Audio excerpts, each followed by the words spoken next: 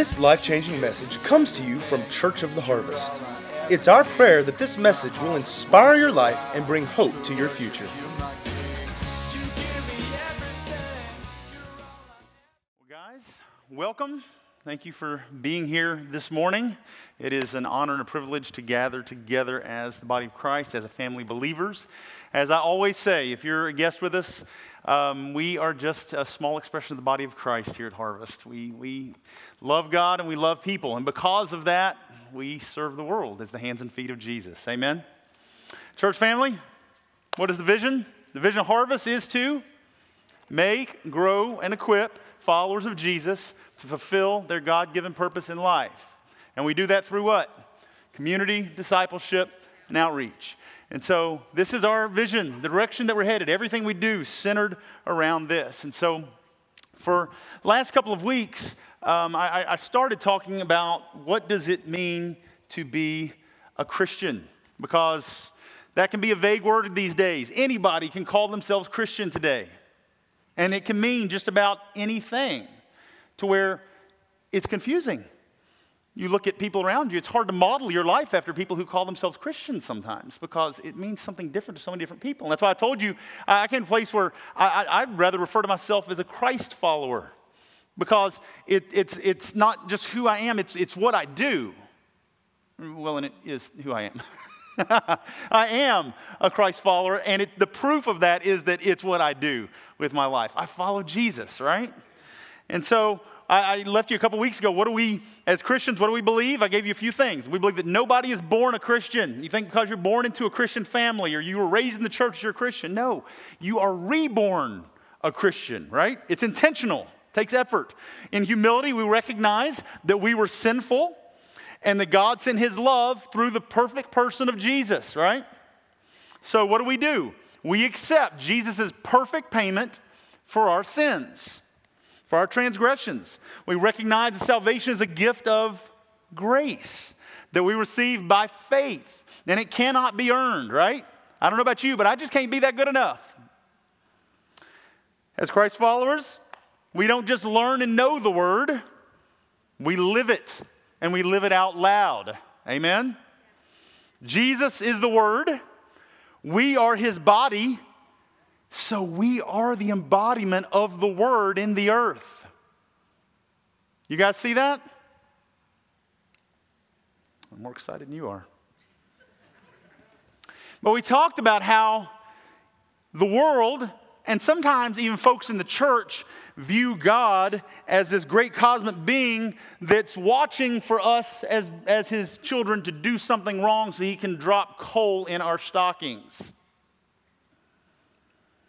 The reality is, it's not true, right? The reality is that even after receiving Christ, there's nothing we can't do. We still have free will after receiving Jesus that we had beforehand. And God didn't violate our free will before we received Him, and He won't violate our free will after we receive Jesus, right?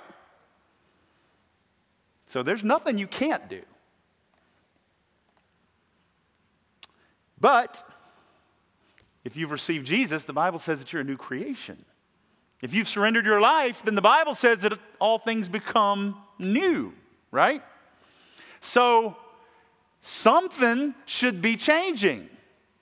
Something should be different. We should be grieved by sin.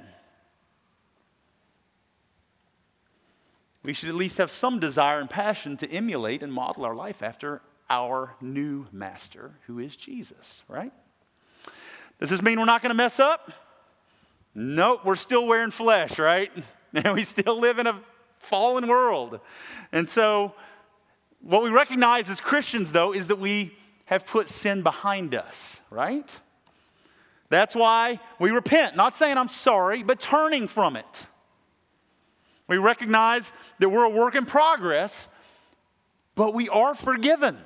Right? So what do we do when we mess up? We repent, turning from our sin. We make things right, and we move forward with Jesus in confidence that we're forgiven. We don't have to live in condemnation and shame and guilt, right? I gave you a couple things. I'll just hit real quick last week. I told you we started in Galatians chapter 5. And I told you Paul gives us 3 warnings. The first thing he tells us that as we take spiritual ground, he says to hold your ground, right? Because every time we take a spiritual step forward, every time we overcome, every time we get free of something else in our life, there's an enemy who wants to take that ground back from us. So we've got to hold our ground. We can't give him any wiggle room in our lives. We got to know who we are, the authority we've been given, and we got to recognize the Bible says that if we resist the enemy, he will flee. Hold your ground, right? The second thing he tells us at the beginning of Galatians chapter 5, we're warned not to go back into bondage. As Christ followers, because of Jesus, through grace, we have been declared free from the curse of sin, from the curse of the law, which we talked about some last week. But we can make the decision to step back into bondage in areas, right? How many of you been there? Y'all are about perfect. That's awesome. I need to stop right here. What do we do when we make that decision to step back into bondage? What have we done? We're abusing grace, the grace that we've been given. And we're using the freedom that God has given us to fulfill our selfish desires. It's not what God intended.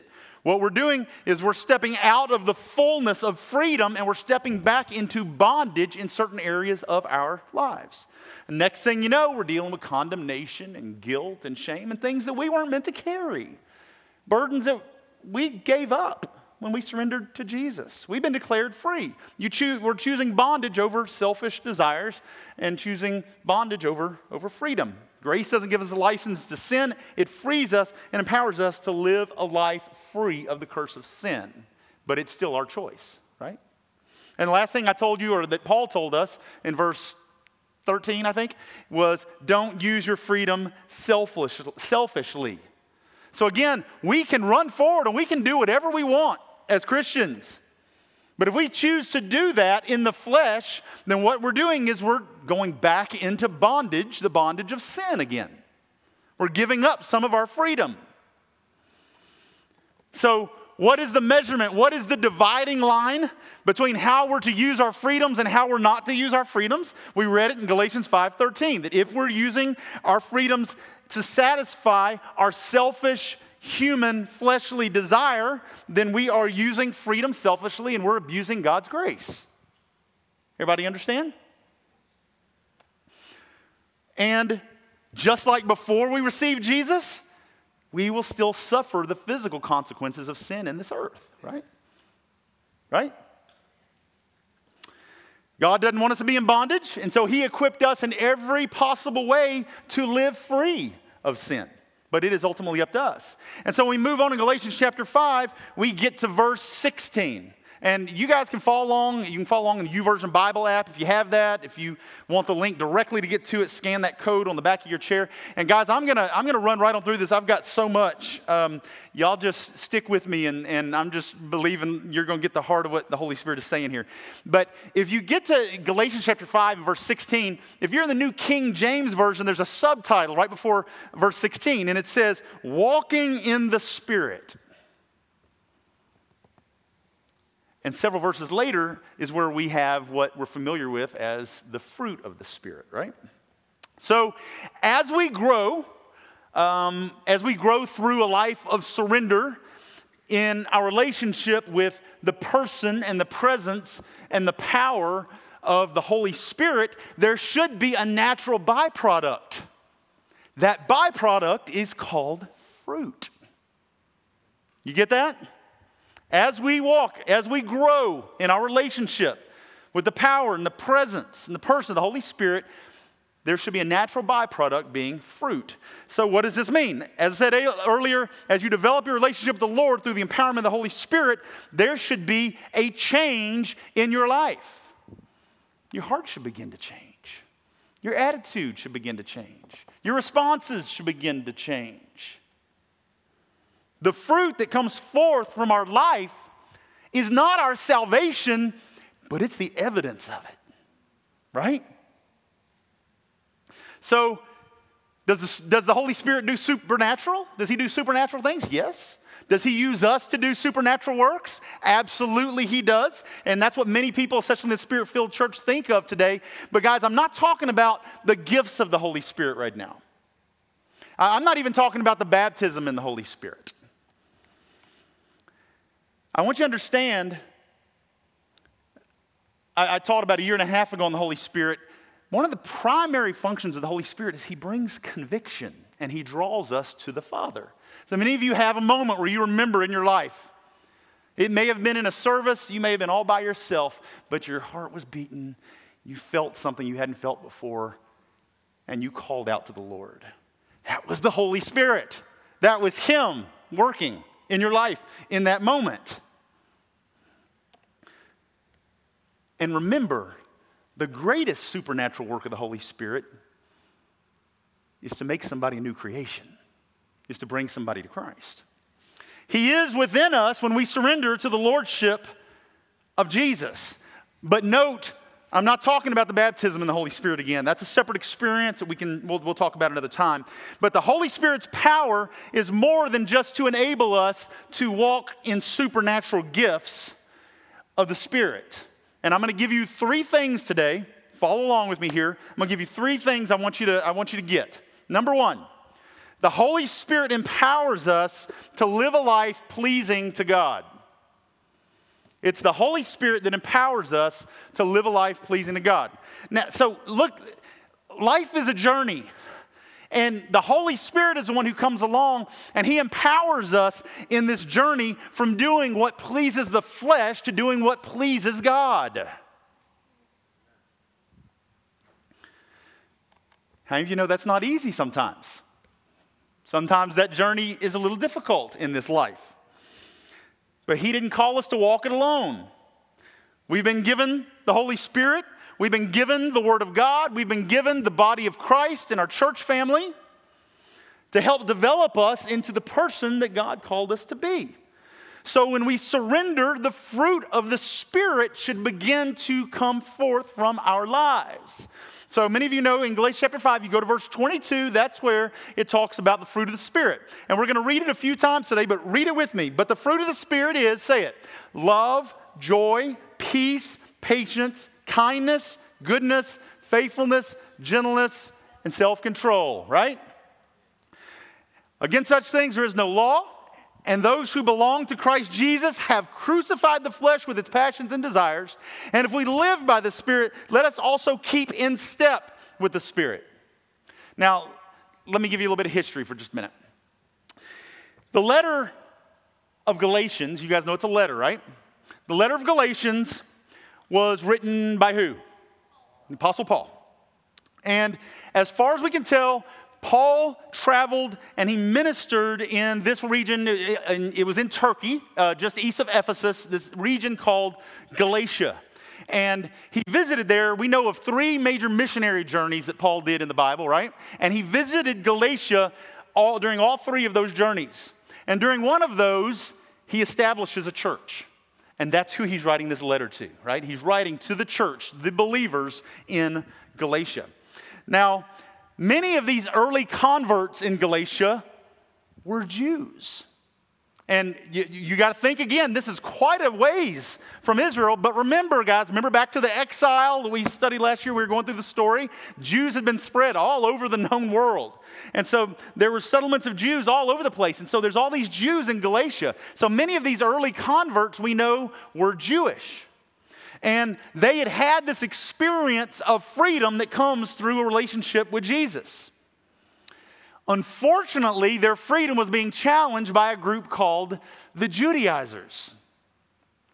The Judaizers were saying something completely different. They were teaching that before anybody could receive like the full blessings of God through Jesus, that they had to first become Jewish. Males had to be circumcised. Then you could receive Jesus as your Savior.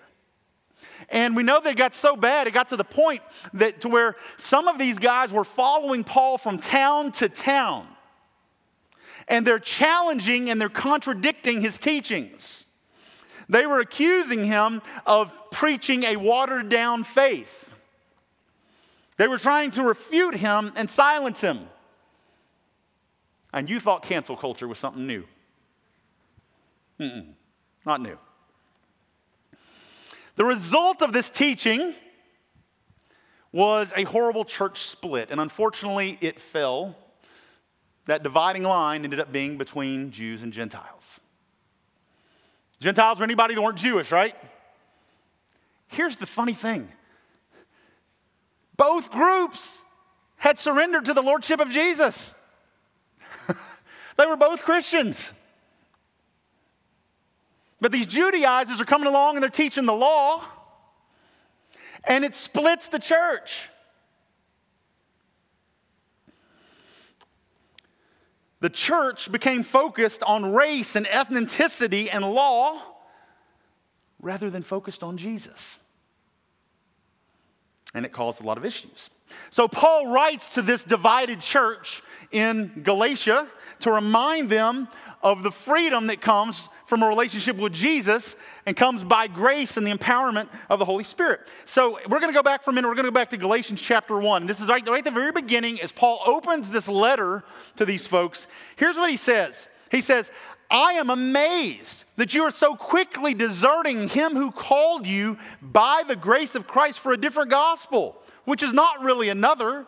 Only there are some who are disturbing you and want to distort the gospel of Christ. Let me read it to you from the Passion Translation. Look at this. This is how Paul is opening his letter to the Galatian church. I am shocked over how quickly you have strayed away from the anointed one who called you to himself by his loving mercy. I'm frankly astounded that you now embrace a distorted gospel. That is a fake gospel. Somebody say fake news. Sorry. That is a fake gospel. That's simply not true. There is only one gospel, the gospel of the Messiah. Yet you have allowed those who mingle law with grace to confuse you with lies. I'm trying to set it up and you to see why Paul is writing these things, what the Holy Spirit is speaking to the church in Galatia. And Paul is so frustrated by this that if you go on down a couple verses to verse 9, he says, I will make it clear. Anyone, no matter who they are, that brings a different gospel than the grace gospel that you have received, let them be condemned and cursed. Brother, serious. You see it? So all this confusion is dividing the church. And this is why Paul is writing. He's basically saying the only answer is to return to the grace and the freedom of the gospel of Jesus. So in Galatians, it's made clear that it's the Holy Spirit that leads us and guides us and empowers us to walk in freedom. It's because of his work that we no longer have to walk in bondage to our fleshly desires. And as a result, as we walk in the Spirit, he brings forth the fruit of the Spirit in our life. What are the fruit? Say them again. Fruit of the Spirit is love, joy, peace, patience, kindness, goodness, faithfulness, gentleness, and self-control. Guys, these are the things that should be bubbling out of us that people notice first in our lives. Because it affects the words that we say and the way that we carry ourselves and how we respond in situations and how we treat others. But Paul was writing to the Christians in Galatia because they were struggling with the works of the flesh. And many of them even thought that these works of the flesh were even godliness. Remember I talked about the law last week? Some of them were going along and they were keeping score by checking off the boxes of rules and regulations. Kept that one, I kept that one, I kept that one, I kept that one. I'm good. All good. But on the other hand, you had people that were using their freedoms to totally fulfill the desires of the flesh. And the funny thing is, I was thinking about this, guys, listen. The funny thing is, whether you're trying to keep the law, you're trying to please God by living up to laws and rules and regulations, or whether you're using the freedom that God has given you abusively and you're using it to just simply appease your flesh, one way or the other, it leads to the same thing. It leads to condemnation. It leads to a critical, judgmental spirit. It leads to competitiveness and trying to measure up. And it'll never happen. And it all occurs because we're trying to live up to a standard other than the standard of the love of Jesus. Look at Romans 13. Many of you know this. Romans 13, verses 8 through 10. It says, "Owe no one anything except to love each other. For the one who loves another has fulfilled the law." Do you guys see that? For the commandments, like he's given the example of the 10 commandments, you shall not commit adultery, you shall not murder, you shall not steal, you shall not covet, and any other commandment are summed up in this one word: you shall love your neighbor as yourself. Love does no wrong to a neighbor. Therefore, love is the fulfillment of the law.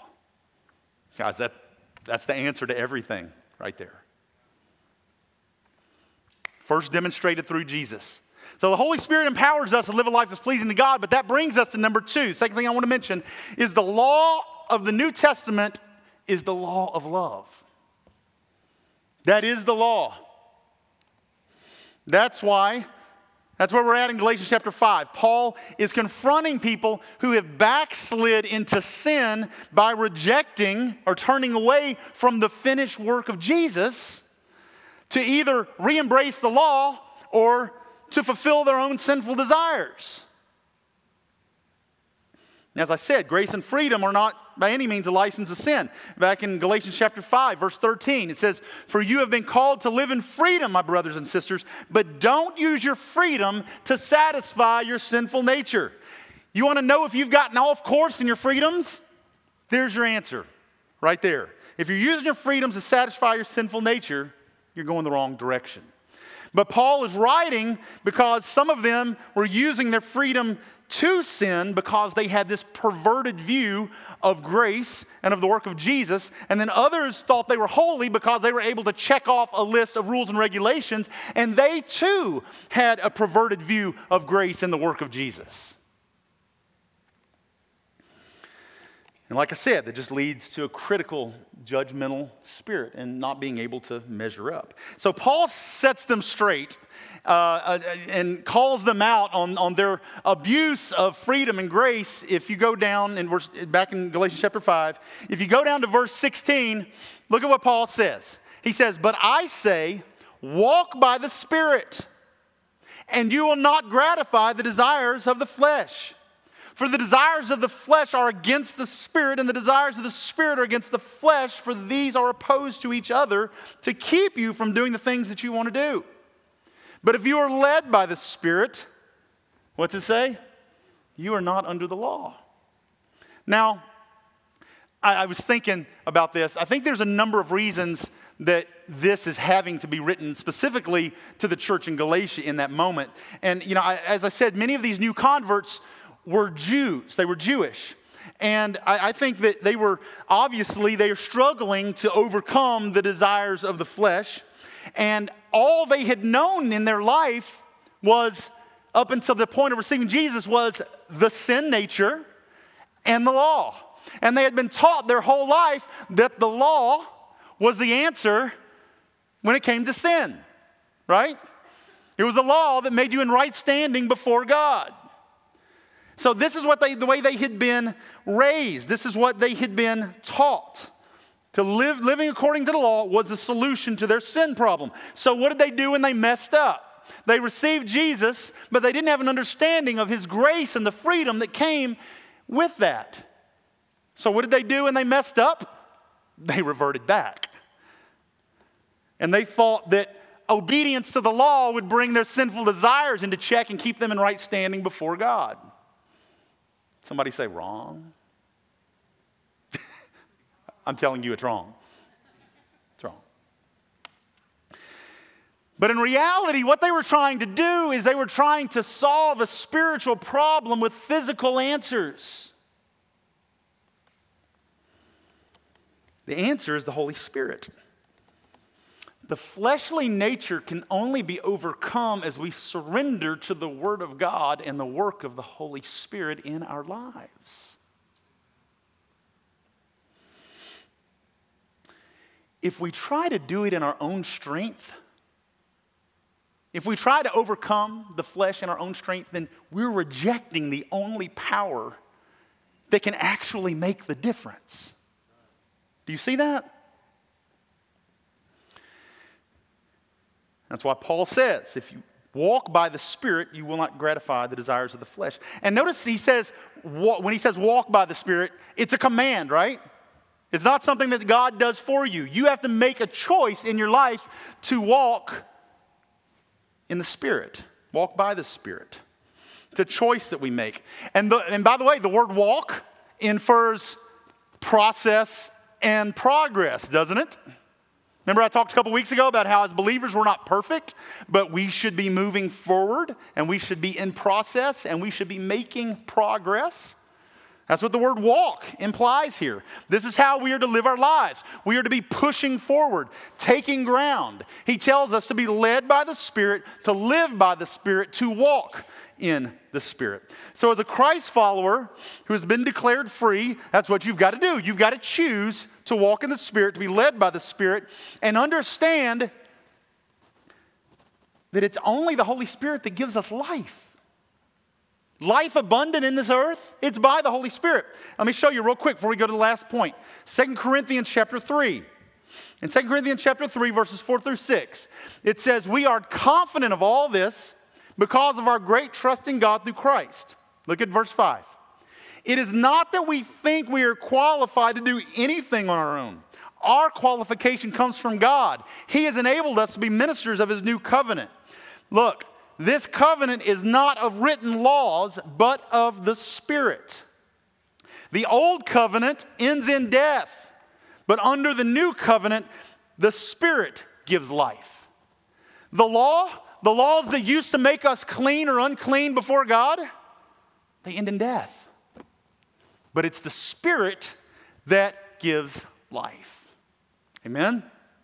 So it's the Holy Spirit that empowers us to live a life pleasing to God. The law of the New Testament is a law of love. And that brings us to the last thing I want to mention in verse 3. Walking in the Spirit requires surrender and obedience. He said to walk in the Spirit.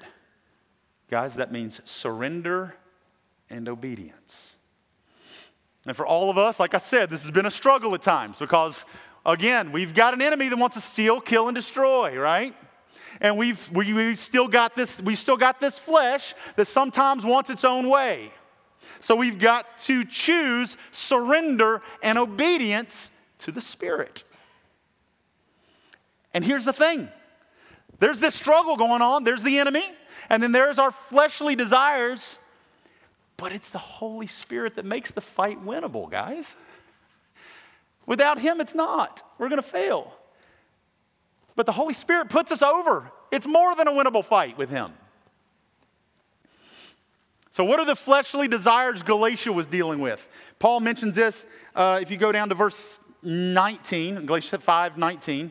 He says, now the deeds of the flesh are evident, which are immorality, impurity, sensuality, idolatry, sorceries, enmities, strife, jealousy, outbursts of angers, disputes, dissensions, factions, envying, drunkenness, carousing, and how's he end it? And things like these. I love that he says that because other versions say, and other sins like this, is what other versions say. So he's mentioning, I believe he's mentioning issues that were specific to the church in Galatia. They were struggling with this stuff at this point. And he's writing to them and he's mentioning it and he's calling it out. But I love that he ends like that because he's saying, guys, this is not an exhaustive list. Anything else that's of the flesh, any other sins like these, it's the work of the flesh. So basically, nobody could look at this list and say, well, I don't deal with outbursts of angers and I've never dealt in sorcery. I must be good. Nope. Guys, remember the bullseye again? It's all about perfection, right? We can't go down and check off. I got that one and that one and that one and that one and that one and that one, whatever else. No, he's saying that if you live to please the flesh and not to please the Spirit, guys, you can't expect good fruit to come forth from your life, right? There will be a price to pay. And he goes on in verse 21 and says, I warn you, as I warned you before, that those who do such things will not inherit the kingdom of God. Whew. Makes you sweat a little bit, right? Now, guys, I don't believe it's saying there from that list of sins, I don't believe it's saying that a Christian who gets drunk is going to hell. I'm not saying that at all, okay? I see from a different perspective. I do believe that somebody who's an unbeliever, who wants a get out of hell free card and decides to recite a prayer without any intent of repentance or life change or anything else and thinks they're good are sorely mistaken. I fear for you, okay? But in the Bible, the kingdom of God isn't generally referring to heaven. As a matter of fact, Jesus said the kingdom of God is here, right? We experience the kingdom of God when we surrender our life to Jesus by living a Spirit-led life. The kingdom of God is here, guys. You can experience the kingdom of God right here on earth living the Spirit-led life. You can, as a believer, make a different choice and walk in bondage to sin, and you will not experience the fullness of the kingdom of God in the earth. You see that? If you choose to live your life in sin, you're going to be a miserable sourpuss Christ follower, Christian, whatever label you intend to use.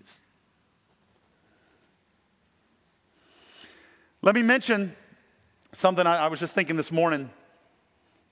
There is fruit coming forth from your life, whether you like it or not, right? There's fruit coming forth. As believers, we've been grafted into the vine. We're now part of the family of God, right? And if that's true, that good fruit that's part of the tree should be coming forth from us as well. So if you're walking in the Spirit, you're producing the fruit of the Spirit. If you're walking according to the flesh, what are you going to produce? The fruit of the flesh, right? We have to put our sin and our flesh behind us. Guys, we can't ignore it. We can't ignore those areas in our lives the Holy Spirit points out. Those areas he points out in moments and says, hey, we need to work on this area in your life.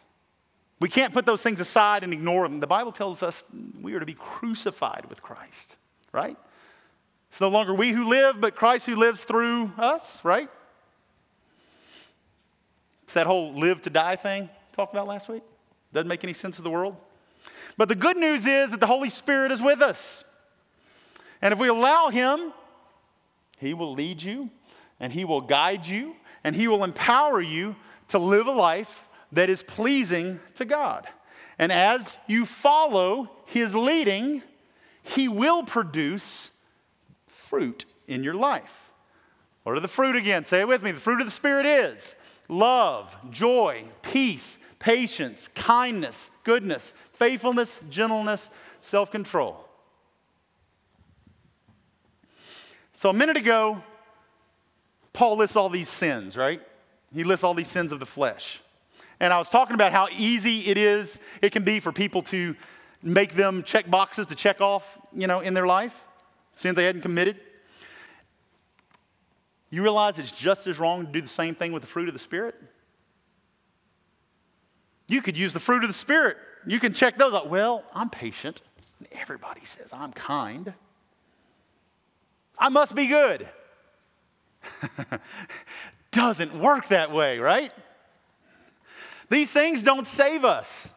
They're evidence of the work that God did in our life. They're evidence of the work the Holy Spirit did, but they don't save us. They're not check boxes for us to check off in our lives. They should be coming out of us. But even unbelievers can be good, right? And kind and patient and have some self-control, right? But there's a difference. The fruit of the Spirit is produced in us by the Spirit when we choose to walk according to the Spirit, be led by the Spirit. It's what I was just talking about, surrender and obedience, right? The true fruit of the Spirit isn't produced by human effort. It's produced by the Spirit as we surrender and live in obedience to His Word, right? You guys see where I'm going? Y'all been quiet for weeks.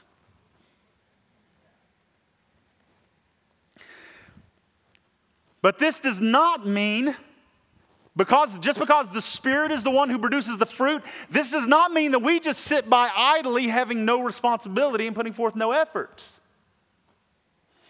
We're still responsible for our faith, aren't we? We're responsible for our life. I read a quote online when I was reading about this the other day. It said, it was actually by Charles Stanley. He said, "The fruit of the Spirit does not pop out of believers through effort. Christians bear fruit through surrender. We take root in the Lord by meditating on His Word, by praying and by serving. We reserve nothing for ourselves to control, but we fully rely on Him. This is not passive living." I love that. It's an abiding life. We are never called to sit by and live a passive life for God. We have a responsibility. We are to put forth effort.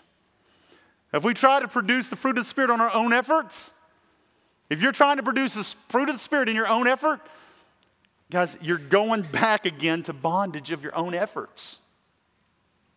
Can you see that? When that happens, the fruit of the Spirit just becomes law again, by which we judge and criticize others generally. So it's a work of the Holy Spirit who is producing the life of Christ. He is the one that makes us like Jesus as we surrender to Him and His work in our lives. So, as I said, as a Spirit-filled church that exercises the gifts of the Spirit through the baptism of the Holy Spirit, we don't always talk a whole lot about the fruit of the Spirit. But here's the deal, guys. It's the fruit of the Spirit in us that gets people's attention and draws people to Jesus. It's our love. It's our actions. It's our reactions. It's when things are going on in the world and everybody's in a tizzy and upset and anxious about what's going to happen next. And you are calm and cool because you know who's in control. They're going, why aren't you upset? Aren't you concerned? Aren't you scared? No, I'm really not. I trust God, right? It's the fruit of our lives. People recognize that fruit and they desire it for themselves. It's attractive. I mean, Jesus mentions the fruit early on in His ministry. As I've said before, the reality is the fruit of the Spirit is the foundation for the gifts of the Spirit. I would go so far as to say trying to exercise the gifts of the Spirit without first having the foundation of the fruit of the Spirit can be very destructive. Because here's the deal. The gifts of the Spirit operate out of love. Do you see that? So when it comes to grace and freedom, what does it boil down to? It boils down to the law of love. What should be coming forth from our life as we're led by the Spirit should be the fruit of the Spirit. What are the fruit again? Love, joy, peace, patience, kindness, goodness, faithfulness, gentleness, self-control. And before I close, let me mention this. You know, the word fruit can be singular or plural, right? You don't look at an apple tree full of apples and go, wow, look at all those fruits. You would say, wow, look at all that fruit, right? But many theologians believe that the word fruit here that's translated is actually singular. That there is actually one fruit of the Spirit, and that fruit is love, and that everything else is actually a byproduct. Everything else flows. All the other fruit that we see, they all flow out of that one. They all flow out of love. We need to keep the law of love. And I love the fact, I hadn't read it each time, but at the end of verse 23, what's the last thing he says? Against such things there is no law. I think that's a great way to end it, because he's writing to the church in Galatia. Many of them are Jewish. And I just see him basically here saying, you want to keep the law? You want to keep the law? Do these things and you won't miss any of it. Do these things. Keep the law of love. It's all been fulfilled in Jesus. We should live his love out loud in our sphere of influence. Want to be a witness like Jesus commanded? Live out of love in every area of your life. I personally think the world outside of the church has heard a lot of preaching and too little love for a long time. I think we need to increase the level of love about 100-fold. And we'll see the world turned upside down for Jesus. The fruit of the Spirit, you guys know, the fruit of the Spirit can touch the hardest of hearts out there. We got to surrender to the work of the Holy Spirit. We got to choose to grow and live a Spirit-led life. If we do that, we will bear, as Jesus said, much good fruit. And your world will never be the same. It's all about love. Amen? Let's stand up. I'm going to have the worship team come up as we close out here.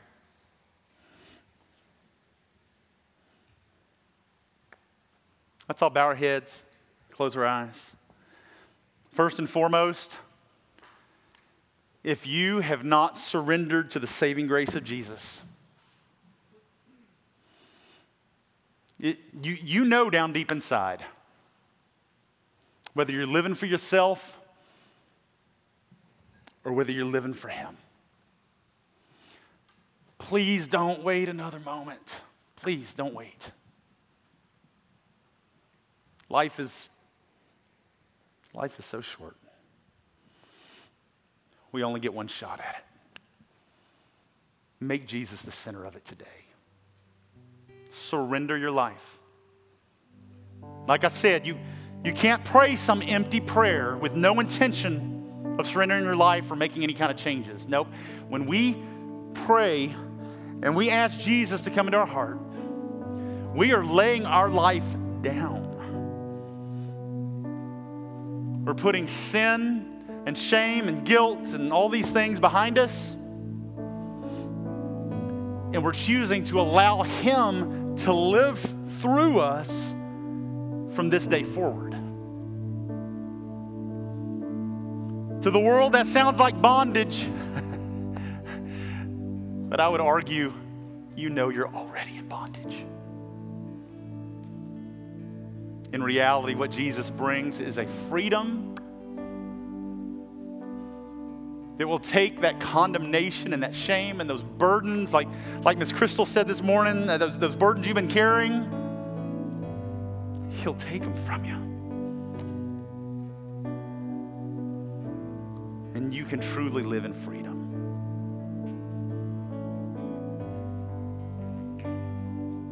Is there anybody here today that would say, I need to give my life to Jesus? Lift your hand and let me see if that's you. Lift your hand boldly. Anybody in this place would say, I need to get my life right with the Lord. Maybe you've done it before, but you recognize that your life is not right with him right now. Come on, guys, rededicate your life. Get it straight. Anybody here? You may be watching online. We've had 50 to 60 families watching online this morning. If that's you, just surrender your life right now. Make the decision that from this day forward, things are going to change. Jesus is going to be the one that I live for. I'm turning my back on my old life, and I'm going to move forward with him. We're going to pray a prayer. If you mean it with all your heart, the Bible says that you become a new creation. You become a part of the family of God. You become one of God's kids. And he's going to take care of you. I promise you. He loves you so much. He's standing in front of you with the arms open wide. If that's you, just pray with us. Pray something like this. Just say, Father, I am so sorry for thinking I knew what was best, for trying to live my life without you, for trying to gratify my selfish fleshly desires, for living an empty life, void of purpose, wandering around aimlessly. But Father, I recognize that you chose me. Because of you, I do have purpose.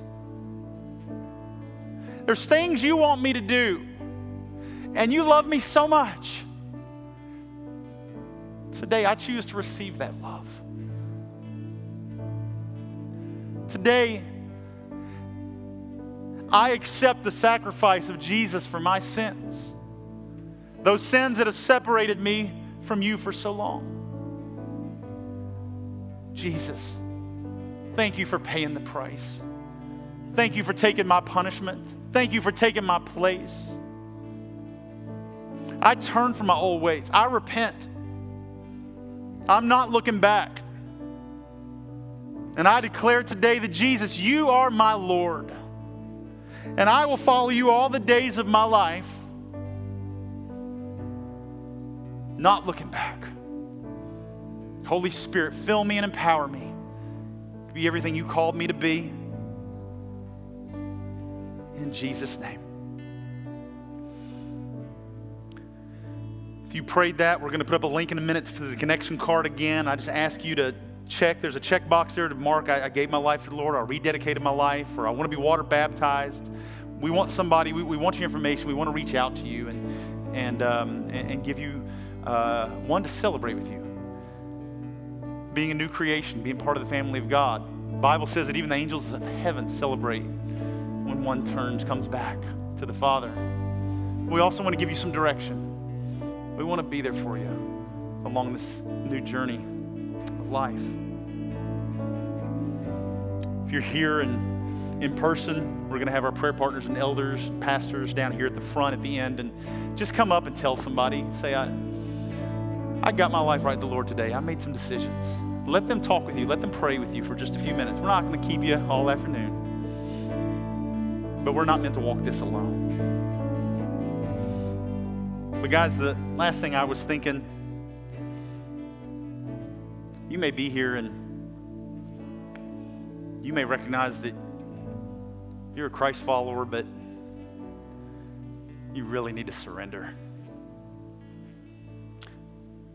And I can give you a gauge on that. What does the fruit of your life look like? What would the people at work, what would they say about you? What would your spouse say about you? What would your fellow classmates say about you? They're the ones that see the fruit of your life. What is it that's coming out? Is it the fruit of the Spirit or is it the fruit of the flesh? I know sometimes it's a little of both. I know. But are you quick to repent? And are you quick to turn away from it? And to move forward, walking in the Spirit? Where are you at? As we end with one more worship song, I want everybody just to worship for just a moment. I want you just to close your eyes, and I want you to just press in for a minute.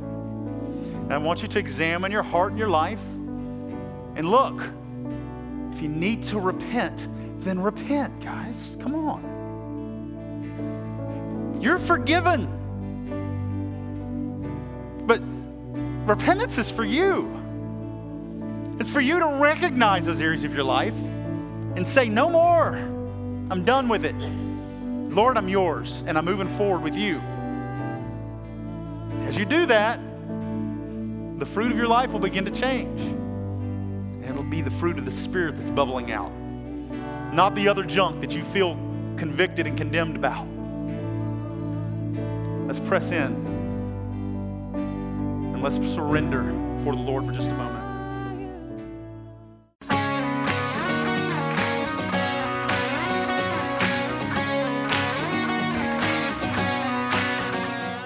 If you'd like to get more information about resources from Church of the Harvest, please check out our website at midsouthharvest.org.